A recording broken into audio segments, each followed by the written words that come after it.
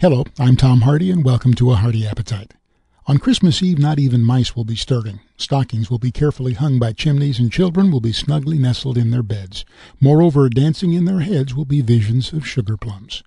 I must have read the poem A Visit from St. Nicholas hundreds of times. I even had to memorize it for a school play when I was in the first grade. And yet, despite all those readings, I never thought much about what sugar plums are, let alone why they were dancing. It turns out that the question, what is a sugar plum, is not that easy to answer.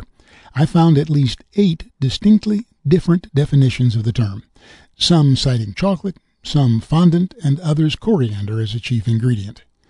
The sugar plums referred to in A Visit from St. Nicholas may actually have been a form of fruit now nearly extinct that was smaller than a regular plum, gold-colored, and intensely sweet. More commonly, at least since 1668, when the term was first used, sugar plums are considered a confection. They probably originated in Portugal, where they contain green plums, but are now just as likely to feature black figs. They were poached for days in syrup and rolled in sugar to preserve them through the winter. These days, the term sugar plum generally refers to a confection made of dried fruit and rolled into balls. As such, they're easy to make, especially if you have a food processor. Much easier than the poached variety, which according to 17th century recipes you had to boil for days on end. The best time to eat them is actually not on Christmas, but on January 2nd, the feast of St. Macarius, the patron saint of confectioners. He was a 4th century monk who was also a sugar plum merchant.